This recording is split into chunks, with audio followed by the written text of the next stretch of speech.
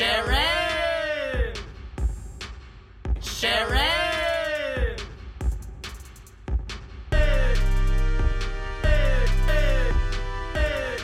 Okay, guys, please help me welcome my very first guest, Eric Winter, actor and producer.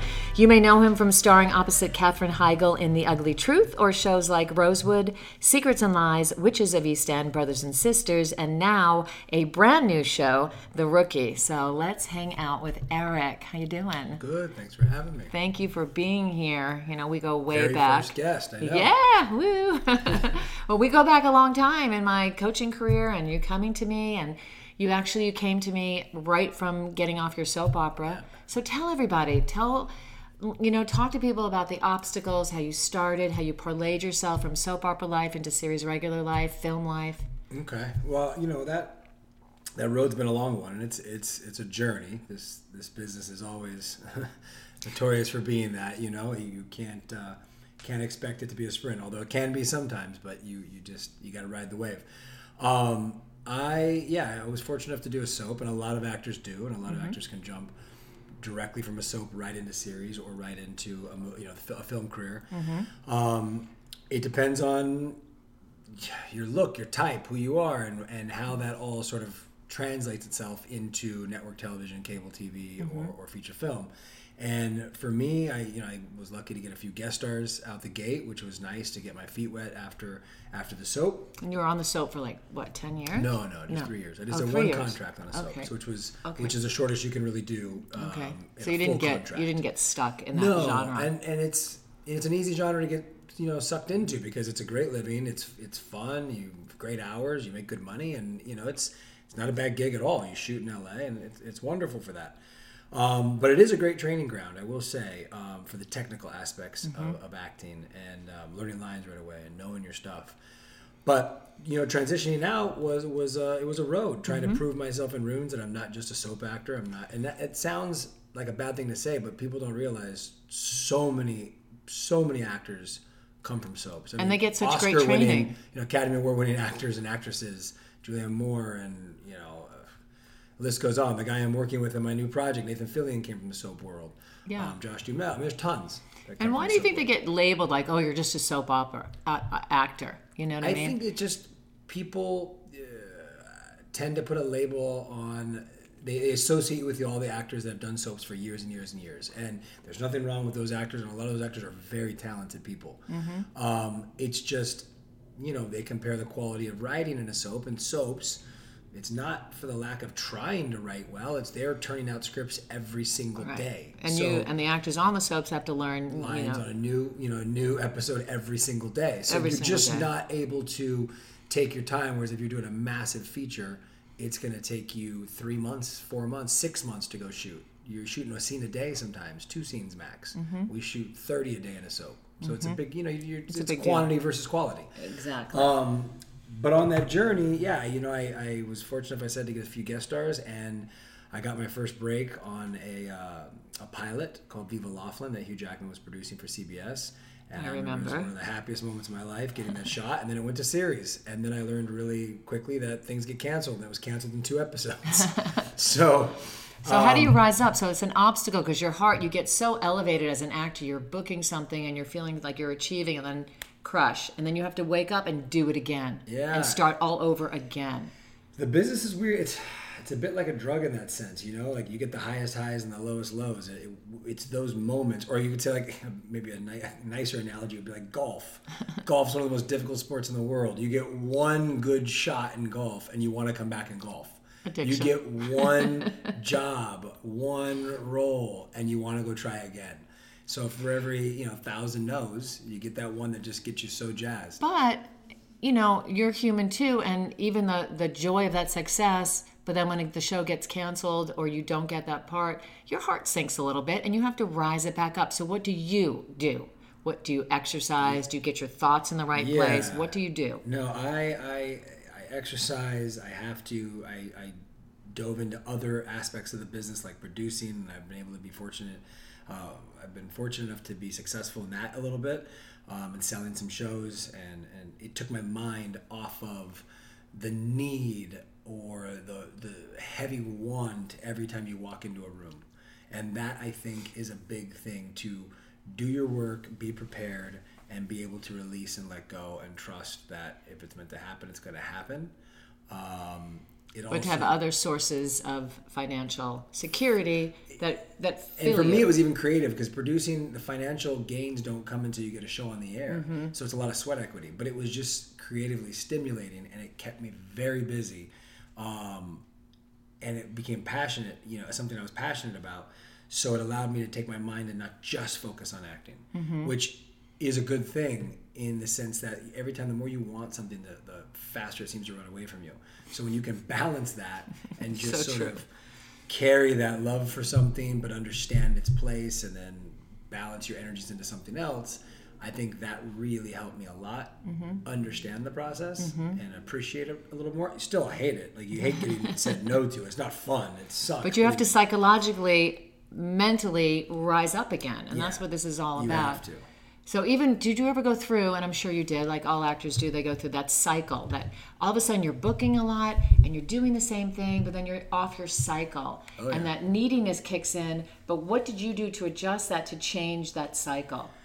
I would say kind of what I explained is what really adjusted that cycle for me, because I went through a moment of coming off of soap and just trying to get little jobs here and there. Then when I got my first pilot, things just went on a roll, and I had 2 big films, and I was meeting with heads of multiple networks offering me potential deals, and I was walking away from deals because I don't want to be tied to a network, and I was being offered tests and offered jobs, and then all of a sudden, a couple things didn't land, a couple things didn't hit, a couple things didn't come through, and I was back grinding, and that's sort of when I started to expand my talents, whatever it was, whether it's producing or writing or whatever makes you happy. And sometimes you got to do other things for work, because you got to make money. So you got to go do that and do whatever can also make you happy on the side, while still doing something you love to do. A lot of people do talk about that side job, and there's so many great things for actors to do on the side.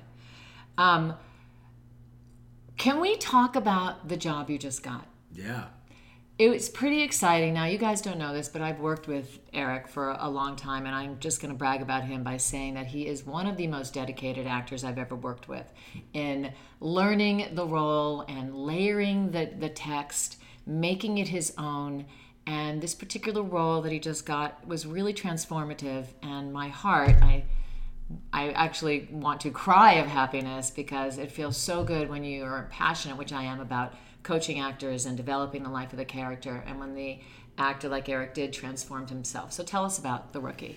Yeah, this job was a gift for me, and whether I would have win or lose, it was going to be a moment that was a very powerful one for me. Thank God I won. It makes it that much better. But I've only had 2 moments like this, I would say, in my life. Even with big movies, the 2 biggest moments were, just to backtrack a little, was Viva La Alpha, my first pilot, because I was testing by myself in front of Hugh Jackman, and I'll never forget being told in the room by all the creatives, all the executives, all the studio network, and Hugh Jackman running up and hugging me and saying, "You got this job," and I couldn't have done it better myself. And I was like, oh my God, like, did this just happen? Incredible. And this was another one of those moments. I was being put against a wall of being judged, and that this is not a role that's on the page, something that pops off as me physically. A lot of the things I've done are romantic leads, romantic comedies. I've done some good drama, and I've done some tough characters, but not something quite like this. So I was really back against the wall and people doubting me. And whatever that was, that can either close you down and kill you, or it can make you stronger. And in this case, it really fueled me in a really strong way, more than I've ever been on a job. Maybe because I knew a lot of the creative people involved, and I took it very personal. So in that case of taking it personally, you didn't sink. Yeah, I rose up. You actually rose up. And it was... But what did you have to do psychologically to rise up? Did you have to go deeper in your... I had to go deeper and had to allow myself to express everything I was feeling. So instead of closing all those emotions off, I had to harness it and use it. And that was something that... it's just not easy to do. And I don't think I've ever quite... I've never done that in the past. And that was the best part about this job, is it showed me that I can do that really, when I want. And I've done it on other roles. I've played, great, deep, and thought out characters, but for this particular one, I had a moment, and you had to enter that room differently. And what the audience doesn't know, which I'm going to explain to you, that it's really hard for actors when you walk into a room and you know every single person in there and you want to be charming and hug them and kiss them and hey and hang out. But this time, tell us, because you did not do that. Yeah, I had to literally, walk in as the character I thought this guy was. And I was not friendly, I was not kind, and I knew everybody in the room that wanted to hug me and wanted to say hi, and I basically ignored him, and I didn't treat him very well. And how'd that feel? And it was funny because at the end of the day, when I finished the scenes and I got one piece of direction on another scene that I had to be emotional in, and I guess, it was all the preparation and all the hard work and all the practice and everything else, but just the weight on my shoulders opened me up in a way I had never had in a room. And when I left the room and finished, and I kind of just walked out on my own terms, they all came charging after me to hug me and tell me how, see if I was okay. Incredible. Because I transformed myself so much that it freaked them out. And I was thankfully, the journey goes from an audition to a test, and you have to be able to do that all over again with even more pressure on your shoulders, because now you're going to get the job or you're not. And what did you do with that pressure on your shoulders? How did you make it work for yourself? Give some advice to the, creatives out there that are listening to you. I personally, the way I do things is I got very closed off that day, and I was listening to music that inspired me, that brought me to certain places. I would personalize things, find images in my head that would keep me in that zone, whether it was anger, frustration, whether it was sadness, whatever it was in that moment. And I really had to focus on it for hours. For the point for the character, to an unfair extent, because even their test was running an hour and a half behind. Mm-hmm. And you want to go in there and be ready, and you're sitting in a room with other actors for an hour and a half. And to not break that concentration is exhausting. And, I was able to... But empowering, because when you get done life. And you do it, it's very empowering. Yes. You know that you carried it through. So it was that. It was a moment where we were just saying, another actor in the room knew me from something else and wanted to say hi and wanted to talk. And I was a bit of a jerk to him, and it's not my nature. I couldn't really engage with the person. This was too important to me. And... while you want to make things important to you, you don't want to make it everything in your life to where it will crush you. Because then if it's everything in your life and it doesn't go your way, you're devastated and you're ruined. And I've been there in that position. Yeah. I knew I just had to stay focused and keep the priority, and that's what it was. It was just like a meditative state in a way. So you didn't let any of that little bit of insecurity, come through, of them thinking that you couldn't do it.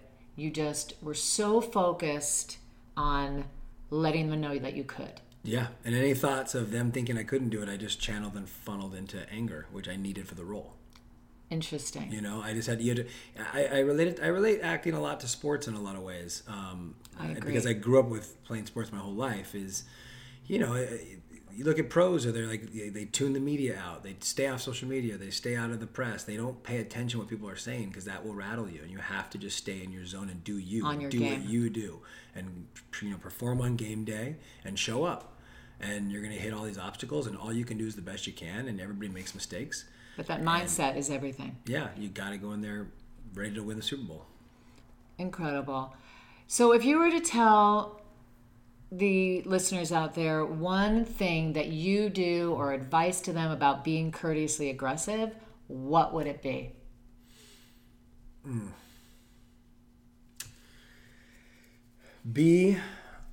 I think you got courteous is a great word. Better than being nice. Better than being be courteous. Be kind in a way that you're use your manners. Be a decent person. Mm-hmm. One thing that I probably don't do well, at least I get told, is I tend to be an open book, and I tend to be very kind and nice to people all the time. And I get reprimanded by my management and my agent saying, create more of a facade. Don't show your colors. Don't be everything you are in every room that they just think that's you all the time. Have a mystery about yourself. Mm-hmm. I don't do that very well. My advice would probably be to most people, have more of a mystery about yourself. Go in the room and make people wonder what's behind that, face, what's behind that that persona. But I mean, and aggressive in the way of pursuing their career when they have the ups and the downs, when the door's not opening, not to sink. So what would you say?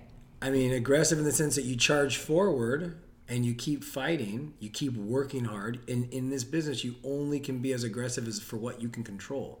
You can't control everything in this business. It's the worst business for that ever. Nothing, A does not get you to B.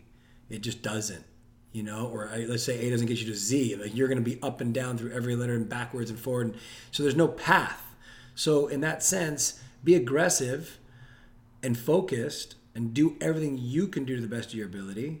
And believe in yourself. And believe in yourself. But don't be so aggressive that it's overpowering or that's why I add the word in courteous. People's face. Courteously aggressive. Yeah. So people understand how to believe in themselves more than anything and let people's energy just roll off your shoulder and not stab you in the heart. As much as you can. It's really easier said than done.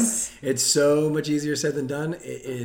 There is nothing worse than spending your week learning 13 pages of sides to go into an audition and have them say thank you with no notes and never hear back and throw those pages away. And then what do you do?